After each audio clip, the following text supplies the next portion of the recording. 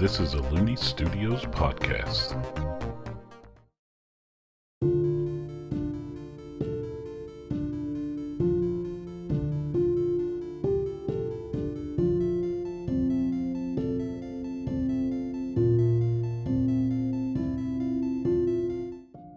Hello and welcome to Aerde Tales. I'm Hunter Looney.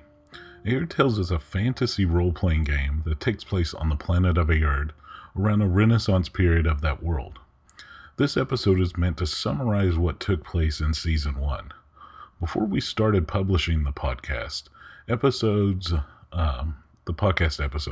this story with Salvazar and Gamore had already started in a home game. And even if you listen to all of Season 1, I try to go a little more in depth here on what they spoke about in Episode 1 of Season 1.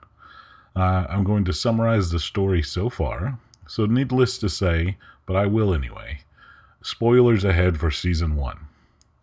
The planet of Aerde is surrounded by rings that bisect it at the equator. The island of Day that our adventurers currently find themselves on is about 14 degrees north of the equator. From this point on the planet, the rings stretch magnificently across the sky. We join a bipedal cat-like humanoid, which are called pumanoids, in the town of Cabrillo Port. His name is Salvazar Siva I. He's played by Noah. He's currently 18 years old at this point, and just 3 days ago he left his hometown of Using on his Andala quest. He has light gray fur and black stripes, and stands at 5'8" with blue eyes, and is dressed in hide armor with a cloak on. He has the cloak's hood up and a mask halfway up his face. He is equipped with various bladed weapons on his person and a short bow. He is currently in the dock area looking for passage on a ship. He finds a thick, 4-foot-tall dwarga named Captain Jack Beardigans. He offers cheap passage on his ship in the cargo hold, and says there's a couple others traveling in that manner. Salvazar boards the ship and finds his way to the cargo hold. In the cargo hold, he meets Gamore Willowspire Galdor, played by Leah. Gamore is Annaleaf, which in Aerde is a bipedal humanoid with pointy ears. She stands at 5'9" with khaki-colored skin and brown eyes. Her species are considerably long-lived, but she is currently only 32 years old. She has dark brown hair that has some natural teal-blue streaks through it. She is wearing some hide armor as well, with a cloak and hood too. She is equipped with a wand, which is currently in her wand holster, a rapier, and a longbow. Very low-key introductions are made between the two, and the ship eventually sets sail. A day comes and goes, and then around the middle of the second day of travel, from the cargo hold, our adventurers feel the boat begin to start rocking violently, and it gets really dark. A crewman member runs into the room and tells them a weird storm has come up and to brace themselves, but it should be fine. They brace themselves, and after some time in the storm, they get tossed really hard against the wall and are knocked out. Somehow, Gamore awakes on a shore, and she sees Salvazar's lifeless body lying about 30 or so feet away. Gamore performs some chest compressions, and he comes to. Neither individual knows where they are, but we do. They are on Enfang Island, and this island is usually deserted. They come across a giant crab picking at a dead body of what looks to be a crew member of the ship they were on. They kill the crab, and Gamore harvests some acid-like stuff from the mouth of the crab. They continue their exploration by heading into the woods. They end up entering a clearing at the same time as a pair of goblins enter it while they're carrying a body. They tried diplomacy, but a fight ensues. One of the goblins is killed, and the other surrenders. They retrieve some information from the goblin, that they were hired to retrieve bodies that washed up on shore, and then take them to the temple at the center of the island. They all start heading towards the center of the island, and after a while, they make camp. Our adventurers get distracted while looking off in the distance at the temple, which is still a ways away, and cooking up some crab claws, some giant crab claws. The goblin is able to escape. They set up camp for the night and awaken to continue their trek to the temple. They enter a clearing where an armored skeleton is leaning against a tree. A black dog is currently chewing on one of its arm bones. They discern that the individual was once Sir John Aerde. Upon closer inspection, the black dog does not like that they are this close to the bones and says so. A little caught off guard by the talking dog, but our adventurers converse with the dog and learn that their name is Layla. Right before leaving the clearing, Gamori asks Layla to join them, and they agree if there is meat involved. Our adventurers, including Layla now, move on to the temple. They find hooded figures there who attempt to kill our adventurers, and they are dispatched, and after closer investigation it is found that the individuals are harvesting some black liquid. It seems to be from people, maybe. Our group heads out of the temple and proceeds to the northeast, because they hear there is a small dock there. There they are able to sneak their way onto a small boat by paying off the individual who operates the boat. They eventually dock in King's Port. They rent a couple of rooms in a tavern and have an earnest conversation about whether to travel together. Salvazar and Gamori decide to travel together, whereas Layla thanks them for getting them to the mainland and says they will head to John's son's city, and if the two of them ever come into the city, to say hello. Layla leaves in the morning. Gamori and Salvazar head about town to get supplies. Salvazar buys a Magic 101 book to start learning some magic. He also gets to a weapons store to make them create him a prototype of a giant collapsible shuriken, and participates in a match at the Fighters Guild. They set out heading towards Bristles, but stop to have lunch in Blunt Town. Upon arriving in Bristles, they find out that it is what is known as a twin town. Half of the town belongs to the Port Province that they've been traveling in, whereas the other half belongs to the country of Desmodon. Desmodon is ruled by two queens who are also vampires. On the Desmodon side of Bristles, they visit a pub that is run by a vampire named Dugo Cree. He asks if they would be interested in selling some of their blood. He uses a phlebotomy kit to extract the blood and pays them pretty good for it. He has two bits of information that he shares with them. One, his brother has gone missing. He last heard he was outside of the city of Desmodon, the old capital of this country, which is a day's ride north of here. The second is that the queens are visiting that city and have put out a message for strong adventurers that are interested, and I quote, are invited to the manor in the town so that they can have them for dinner. Initially put off by this, our adventurers still decide to head towards Desmodon. On the way between Bristles and Desmodon, they encounter some thieves on the road. They handily defeat them and send them on their way, to hopefully not try to steal again.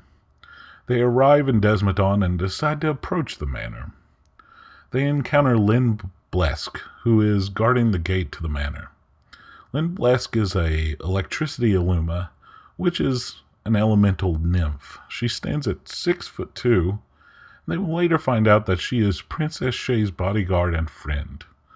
Her skin and hair are electric blue color with cracks and scars on her skin that glow a brighter white blue. Her species can usually fly, and they find out later that is the case for her. She is also dressed in a black sleeveless light armor with black pants, and she carries a sword and wand, both of which are sheathed and holstered. Lynn speaks with them and goes into the manor and returns and says dinner tonight will work.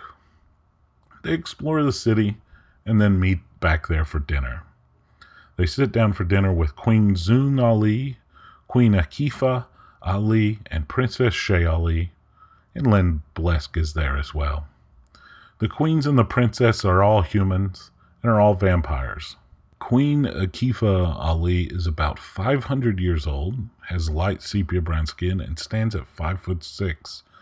Queen Zun Ali is about 450 years old and has fair, tawny brown skin and stands at 5 feet tall.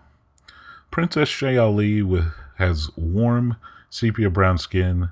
She stands at 6 feet tall, and the right side of her head is shaved, with the rest having dark brown, almost black hair.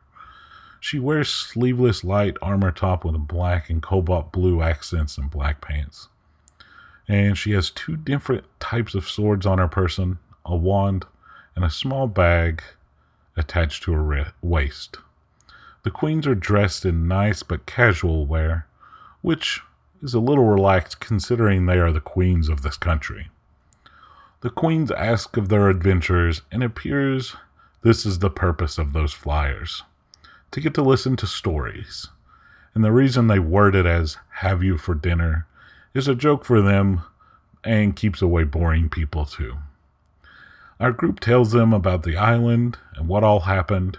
Shay's interest is piqued, so she offers them a job if they can complete her training dungeon. They accept, and the next morning they head there. They complete the dungeon, but while in it find Matatu Cree, brother of the pub owner, who had somehow made his way in here and had gotten trapped. They help him out and send him on his way. Shay asks if they'll work with her to travel through the United Provinces of Day to investigate if there are anyone else working to get whatever this black liquid is, inform others of what's happening, and help people along the way. They accept. They set off with her and Lynn to John's Sun City, which is located in the Port Province.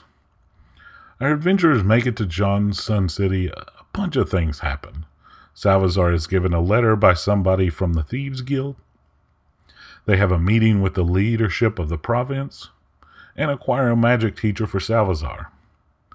The letter that Salazar receives says the following: "For Salazar Siva's eyes only. Shadows to you from Using. I hope this letter finds you well, and that your Ondala quest has provided many opportunities for assassination and thieving jobs. Remember that the Saka clan strictly prohibits the use of magic and working with others. Our clan only allows for our members to be assassins and thieves that work alone. We must work in the shadows. Remember our creed. Work in the shadows we must, to help mold a world that is just. We have made it our goal that no magic ruins our souls." Some of the Saka clan has been lost throughout the years on their Ondala quest of adulthood to the temptation of magic and companionship. The path of the Saka clan is vacillation. In just the last group to leave on their quest, remember that Mushak was lost to the temptations of the world. She began using magic and sought to be a hero. You know that she is no longer welcome back with the Saka clan and in Using. Come see me when you return. I look forward to hearing of your work in the shadows. Shadows to you, Quatus, Town Elder." Even after this letter, Salazar looks for and finds a magic teacher, Pox Strano, a Corgi person that used to be a professor at the Awa Arcane Art School in Johnson City. He says he'll teach Salazar magic for free, lodging, and food because he wants to travel and see other places. Shay says that she's arranged a meeting with the province's leadership, and they enter the castle to meet with the governess and 2 governors, Suha, Manuel, and Hasna, who are all married to one another and rule together. They say they are placing Layla in charge of the investigation around the Port Province. Apparently they know Layla, and with this province being looked into, they head towards the Vatten province. Luca is the first city on their way to Vatten. It is right on the edge of the Port Province, and Salazar decides to purchase a Firefox from the familiar store. He eventually names him Barnaby. They arrive in Amanzi. This town is located on the edge of the Vatten province, and also on the edge of a huge lake. Shay informs them that they'll need to book passage on a boat to get to Vatten, the city, which is the capital of this province. Before heading off, they stay in a tavern, and it appears to be celebrating the Alafa festival, which is a festival of love, but by doing a speed meeting event. The group is roped into participating. During the event, Salazar meets somebody from his hometown, Mushak Myong I. She speaks with him more after the event. She is caught off guard that he is traveling with others, but she appears to be doing so herself too. She takes time to talk with him and says, "If you ever plan on returning to our hometown and being greeted as a friend and not an exile, then I recommend that you stop using magic now. The further you use and learn magic, the more it ingrains upon your body. If you end up doing the purge magic ritual after learning and using a significant amount of magic, it could end up permanently hurting you or killing you. So continue on your path of magic or leave now for our hometown. They can forgive you for a little magic use. Either path you choose, when I see you again, I'll greet you as a friend. This is your choice." The group heads out the next morning, and they pay for passage upon a ferry driven by a Tikbalang named Dune. They arrive at an island city in this vast lake. This is the capital city, Vatten, of the Vatten province. Shay and Lynn go out to schedule a meeting with the governors, while the others tour the city. Salazar and Gamori look for information at the Mercenary Guild. There is a job to clear a dungeon in an underwater cave, and while in the guild, a knight of the Vatten Legion comes in, a merfolk named Omi Ika, whom they'll later find out used to be a famous bard who was called Omi Ika the Melancholy, that sang and played violin. Omi is looking to find someone as soon as possible to head to the nearby town of Ima. Someone close to her named Peste in the Vatten Legion was sent there, but they have not heard from them. Omi can't go now because of her work with the Legion, but wants somebody to check on her. Our adventurers don't immediately take the job. They meet back up with Shay at dinner. It will apparently be a while before they can meet with the governors of this province. So the next day, Shay, Lynn, Salazar, and Gamori head to the town of Ima, which is located in the swamp, while Pock stays in Vatten to explore and research. They dock near the swamp town of Ima, and it is unnervingly quiet. They stealthily approach the town and encounter a minotaur guarding the entrance. They approach this individual, and diplomacy does not work. Something is definitely up. They attack this individual and dispatch them, but before he rings a huge bell. Near this dead minotaur, they find a dead individual that matches the description of Peste. They move further into the city. It looks decimated, as if someone had attacked it. Our adventurers investigate and find some survivors. Lynn stays to protect them. Shay, Salazar, and Gamori further investigate to find that there are hooded individuals doing something akin to what the individuals were doing on the island. Two of those individuals end up escaping, but one of them changing their face to look like Salazar on the way out. Our crew secures the city, and they send Lynn to escort the survivors to Vatten. They take a rest and then do some hunting in the surrounding areas. They come across a pair of Swania binkies, which are huge 600-pound boars, and they also eat gold, the boars. After Lynn returns with a boat, they can return to Vatten. Upon returning to Vatten, a couple of things happen. They attend a wake for those lost at Ima, meet with the governors, and Omi fights Salazar at the Fighting Guild. The two married governors, Su, a male Selkie, and Biaha, a male Encantados, speak with our group. They say they don't fully trust them to investigate stuff happening further. Give them a couple of days and they'll find somebody to accompany them through the province, but will also appoint somebody to conduct the research as well. One night, Salazar wants to make some coin and goes to the Fighting Guild, where he ends up fighting Omi, who has apparently just been fighting person after person. She is very sad about the loss of Peste and is trying to cope. The next day, Salazar and Gamori head to the underwater dungeon that is near Vatten. They clear the dungeon and find out that it is a prototype dungeon made by the Hopkinsville goblin named Albacho, and he plans on franchising dungeons on the Island of Day as training and somewhat safe adventures. Our adventurers return to Vatten, and Omi and Gamori discuss Omi joining them on their adventures because she wants to leave Vatten. Salazar is a little reluctant because he lost to Omi in the fighting guild, but agrees. Later they find out that Omi is now assigned to travel with them as a liaison, but was denied release from the Vatten Legion. She is to report back any findings that they make. With that, it is agreed upon that Shay and Lynn will make their way through the northern part of the province investigating, while Puck, Omi, Barnaby, Salazar, and Gamori go through the southern part of the province. They then plan to meet up in the mining town of Kalju on the western border of the province. With that, the team splits up. Our adventurers take a ferry southwest to the town of Hove. Here they find the town to be very sparse of any activity.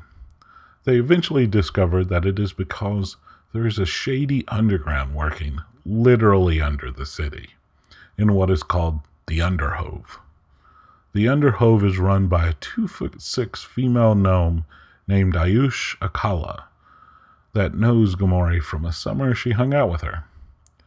They participate in some fighting guild 2-on-2 fighting in an underground fighting pit, get some leads, and receive a job offer.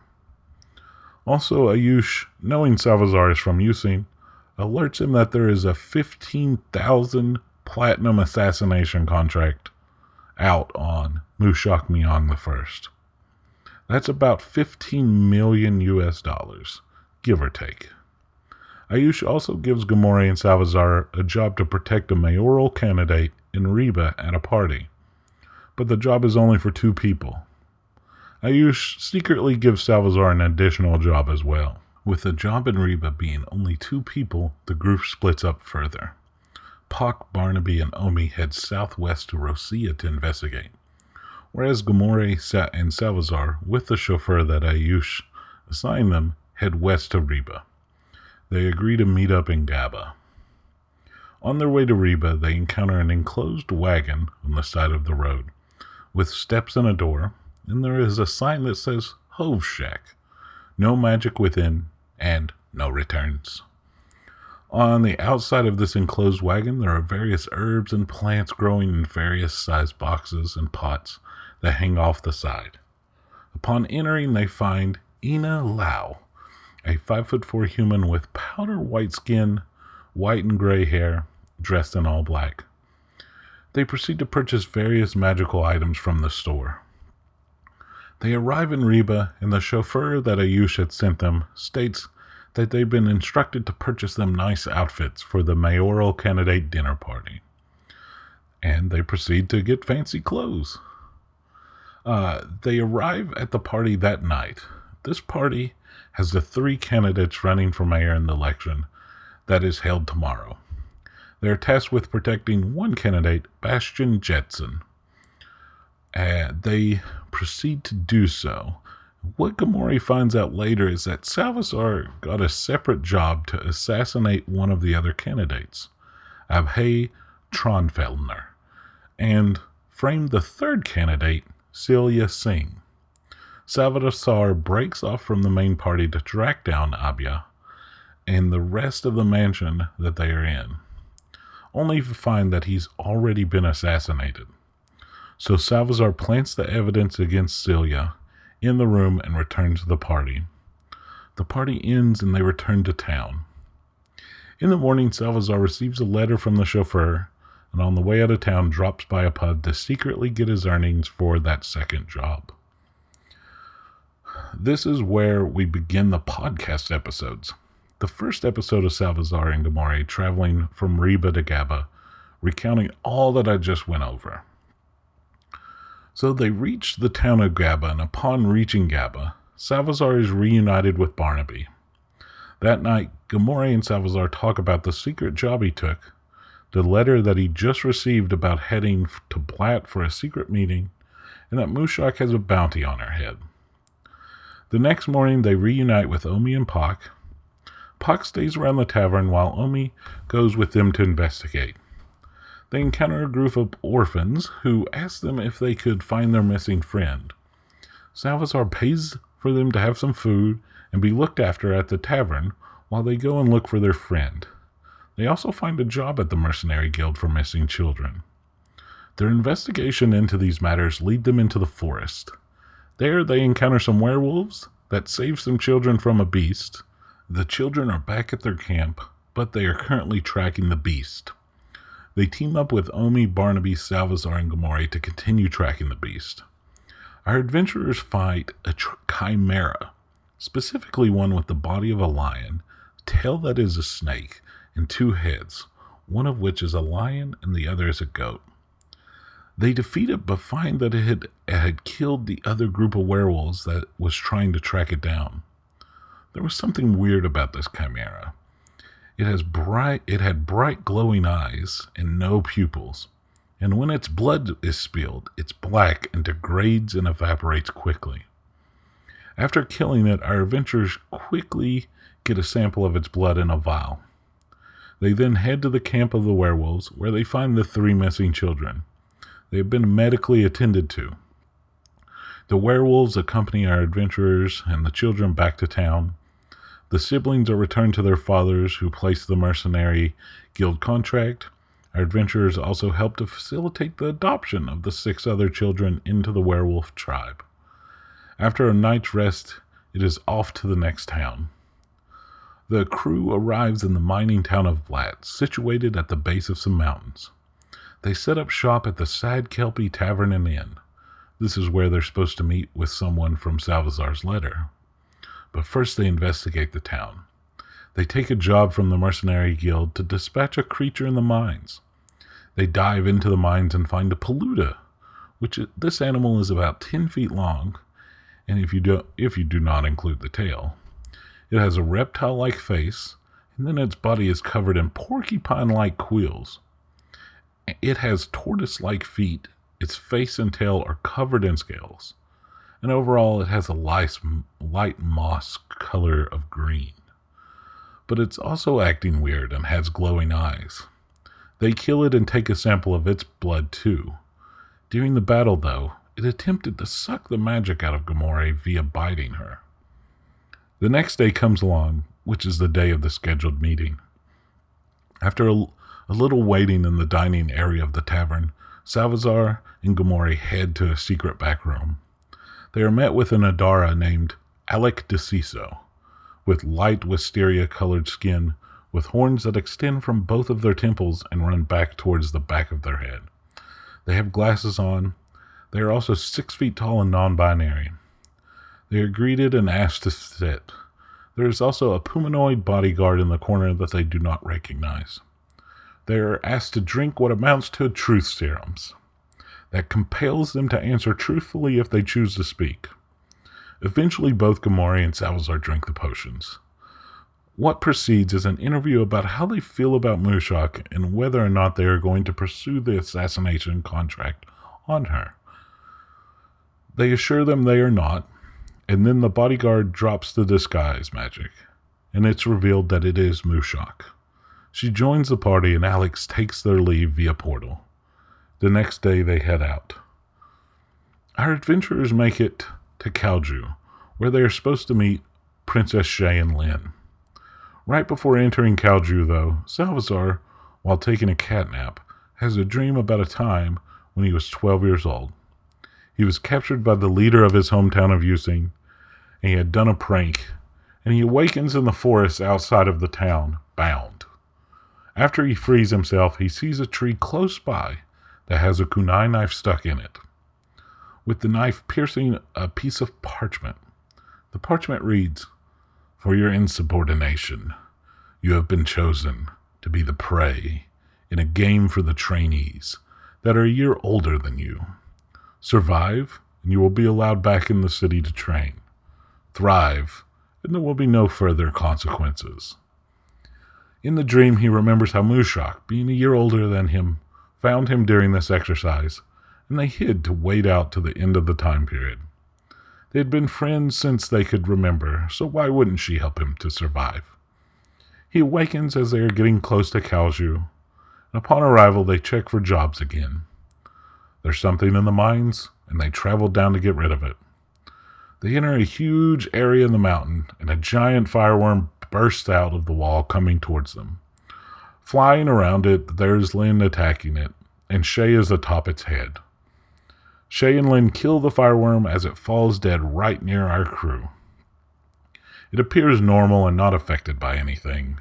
The group catch up on their current findings and decide to head back to the country of Desmodon and head all the way to the capital. Episode 7 catalogs their travels to Dorka, the capital of Desmodon. A few things happen. Mushak, Barnaby, Salvazar, Gamore, and Shay head toward Dorka with no detours, whereas Omi and Lin make detours to Vatten and John's Sun City to report out the current findings. It is later revealed that Omi also buys her way out of her contract with the Vatten Legion with the money earned from the various jobs they took. In the town of Rosia, Gamore and Salvazar visit the astonishing and admirable aviary of Rosia. There, Gamore purchases a familiar, Kira, the ice caladrius. Kira is a big white bird with bluish wings and huge talons that has just matured into adulthood. She's 20 pounds, 3.5 feet tall, with a wingspan of 7'4". She looks almost like a real-life harpy eagle. It is later found out that she can cast ice and healing magic, whereas Barnaby the Firefox can cast fire magic. They also visit the Hove Shack again to acquire magical items. Our party arrives in Dorka. They have an audience with the queens that doesn't go as smoothly as possible, because Mushak's magical disguise is dispelled.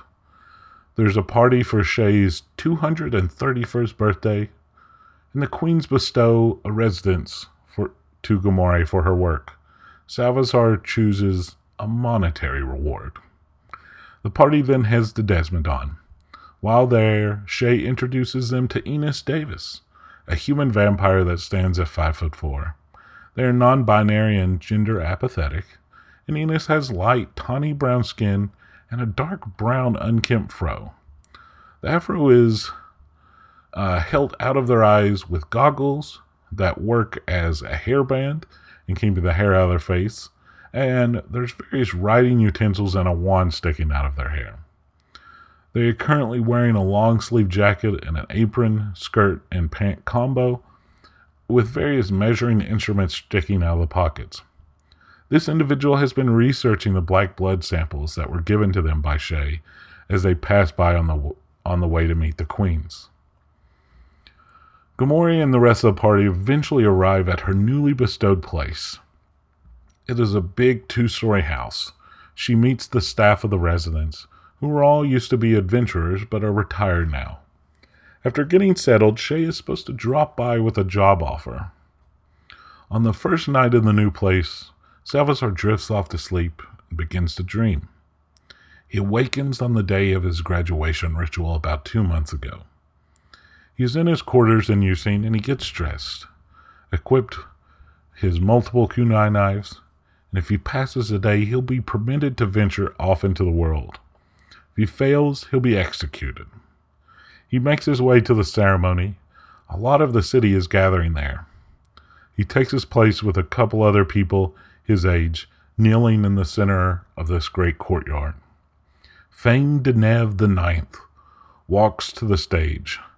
Fang is a huge, imposing white tiger humanoid called a panthera that stands on 2 legs and is about 6'10". He is dressed in white from head to toe. He begins his speech. As the longest-serving Doan of the city of Using, I welcome you all to this year's graduation ritual. If our participants this year are successful, they will begin their Amdala quest out into the world. We value the ability to keep to the shadows and be unseen.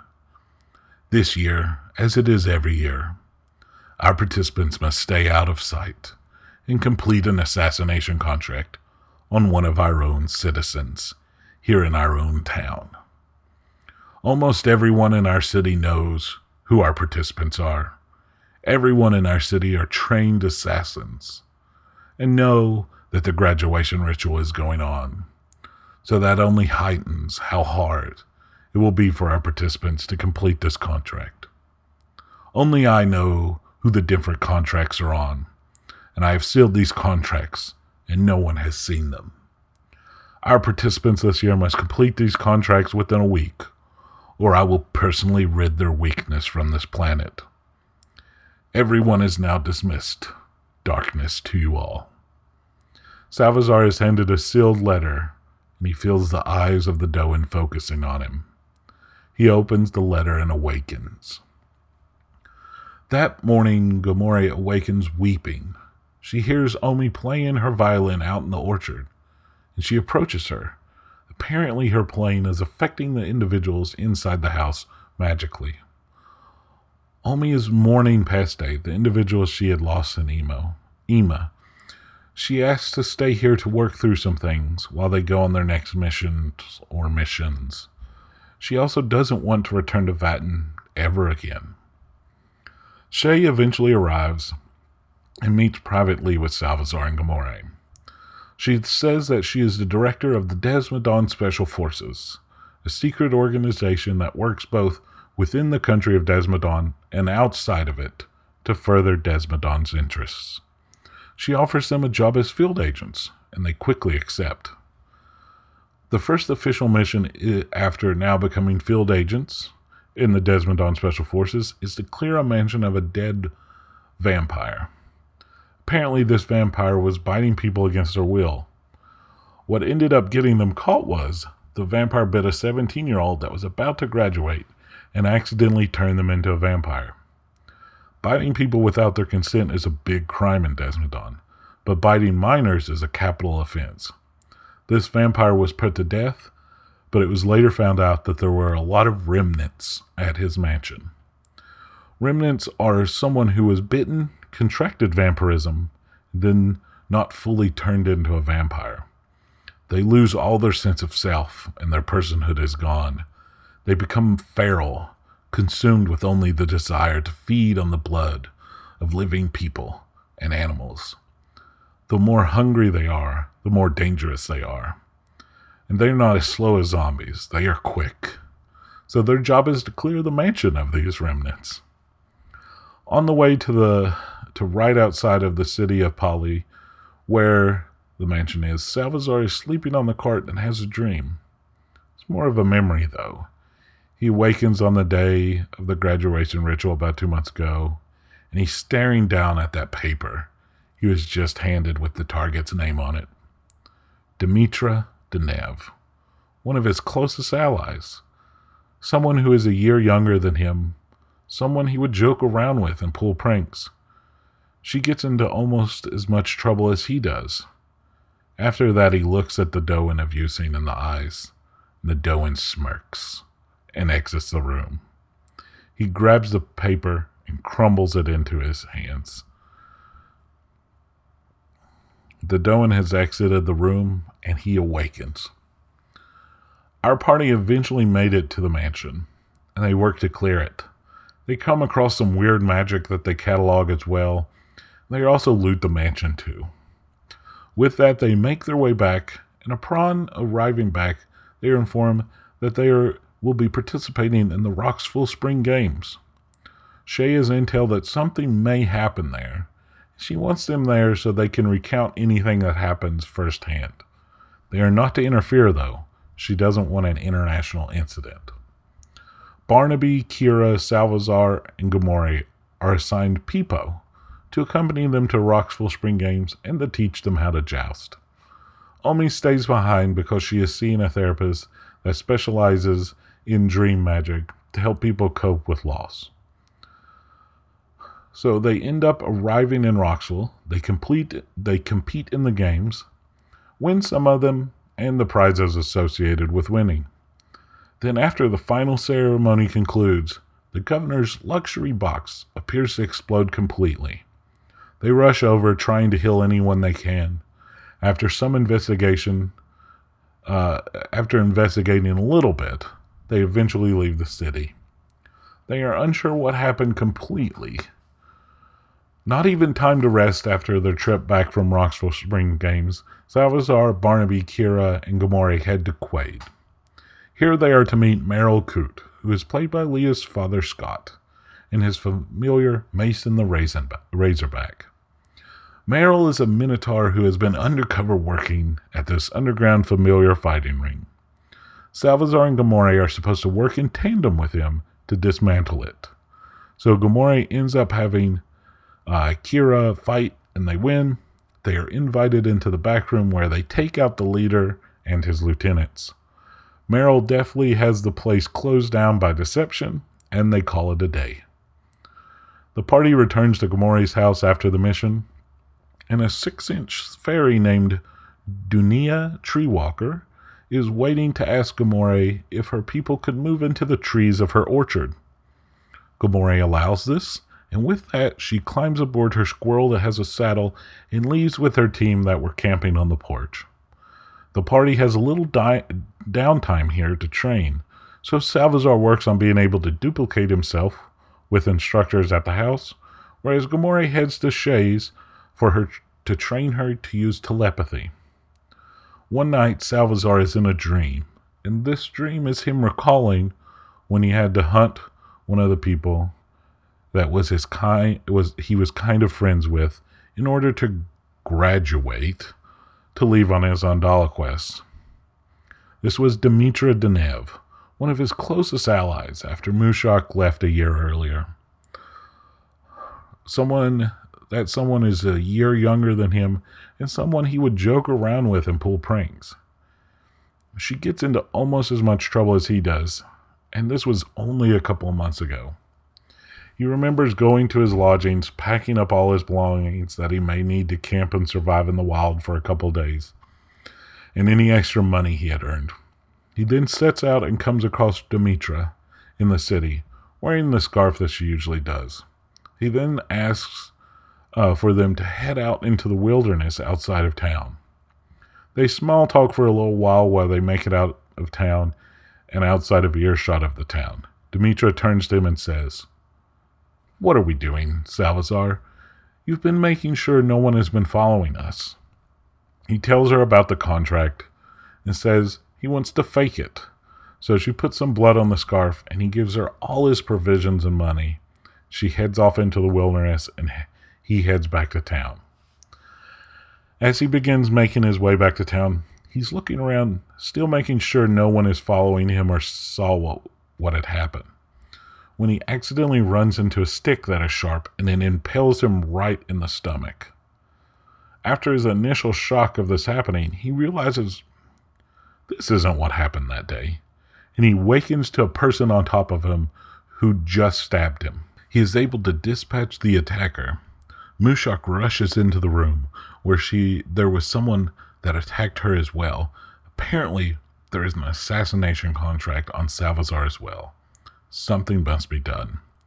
They believe the Doan of Using to be the originator of the contracts, probably because of them using magic and associating with others. A couple of days have passed since the assassination incident, and our party has been staying in Shay's mansion, one of the safest locations in the country. Alec DeCiso, the associate that accompanied Mushak up until she joined the party, is set to arrive soon. Once Alec arrives, they discuss what is to happen now. It is decided that the party will try to overthrow the Doan of Using. Alec and the company, Aveen, they represent, offer to assist with this safely happening. This is in return for a % of the profits of the mine that will be built there. Alec leaves to recruit mercenaries for the venture. Scott, Leah's father, returns as Merrill, and Gamori, Salazar, and Merrill head on a 3-day excursion to go to Alba Cho's Escape Dungeon, a dungeon built for fun.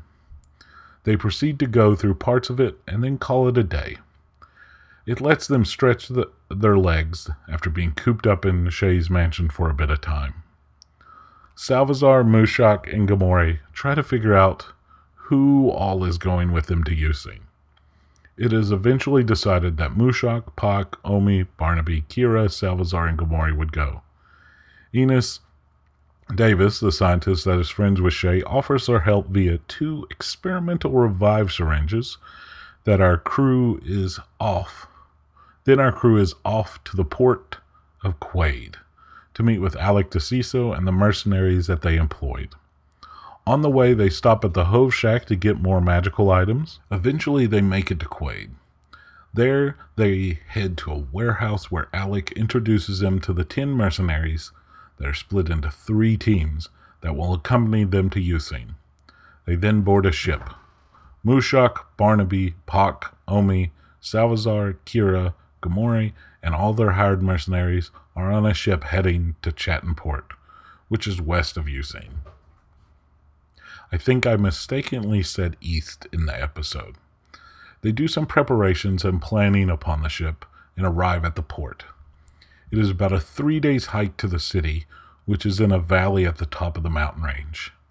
On their hike, they encounter some giant spiders, rock golems, some wolves, and a 5 or 6 year old pumanoid. This pumanoid is about 3'7", and her name is Ellie Cooley. She remembers Salvazar and asks if she can stab him. She was sent on a mission to get someone else's blood on the dagger that she was given. Salvazar gives her some blood and has her travel with him to Using. On the last night before arriving in Using, they all decide to stay in a mountain cave a couple of hours away from the city. A little before dawn, Salvazar awakens in the mountain cave that everyone is staying in. He sees that Ellie's skin is glowing somewhat, and he remembers that his skin used to do this as well. He wakes up some others, and they conclude that it is what is known as the brightening. This happens to individuals that could end up being especially adept at magic. Pak teaches Ellie a simple spell so that she should be good for now. They decide to hide Pak and Ellie somewhere on their way into town. Then the whole crew heads right into the center of town where the Doan is currently fighting in a courtyard. They issue a challenge, and the Doan agrees to battle both Salvazar and Mushak because he believes they are that weak. Mushak, Salvazar battle the Doan of Using to the death to decide who the next Doan will be. Gamori stays outside the Doan temple and finds that they have additional allies if things go badly. Mushak and Salvazar end up defeating the Doan, with Mushak ascending to be the next Doan. Mushak tries to offer space in the new Using province to any Panthera who wants to stay. Not many choose that option. All of Gamori and Salvazar's compatriots decide to stay in Using to try and help set it up for the immediate future. Gamori sticks around for a little while to help them too, and then returns to Desmodon. She has a nice dinner with Shay, and then decides to be turned into a vampire. That is the summary of the story so far. Let's take some time here at the end to go over some information. I want to invite everyone to visit patreon.com/Looney Studios. The link is in the description. There is a link there where anyone can submit a magical item that could appear in universe. You don't have to be a patron to participate. You can even participate anonymously if you want to. While you are there, take a couple of minutes to look at the Looney Studios Patreon. If you become a patron, you gain access to the podcast early, among other perks. Thank you all to all our current patrons. You help support Looney Studios and Aerde Tales. And Looney Studios can be found at looneystudios.com and at the social media platforms listed in the description. Please give a review on your favorite podcasting site, like, comment, and subscribe on YouTube, and submit magical items on our Patreon. The Looney family hopes that you have a wonderful day.